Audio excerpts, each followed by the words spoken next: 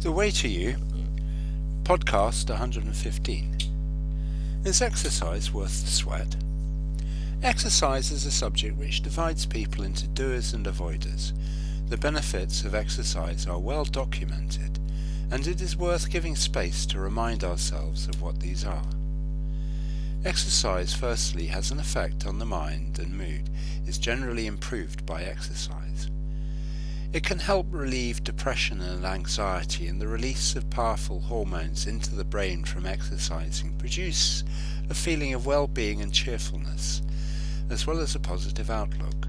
Contrariwise, people who stop exercising for a while experience the increase of negativity in their feelings. Exercising helps the body lose weight and tones the body whilst doing this.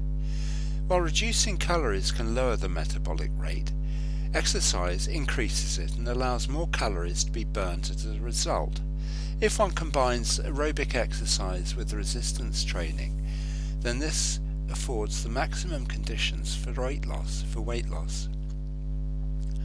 Exercise is shown to promote strong bones and muscle, and obviously if one does not exercise, the muscles grow weak, which can have a disastrous effect on the body. This becomes more increasingly important as one grows older. Exercise also affords the person higher energy levels overall.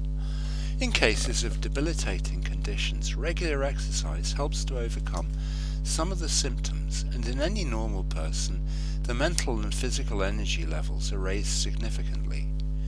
Obviously, the risk of chronic illness is increased in those who do not exercise, and the risks increase with the less one does. On the other hand, regular exercise promotes good health and resistance to illnesses. The connection is obvious when one considers the increase of belly fat in those who do not exercise properly. Exercise also improves brain health and mental function, with the increased levels of blood reaching the brain. Along with the increased happiness, increased levels of mental functioning, such as mental sharpness, clarity, memory, and logical reasoning, are tied in with regular exercising. Regular exercising can help with sleep and resting. The muscles get a workout and therefore more relaxed, and this allows the body to rest naturally and not to feel disturbed.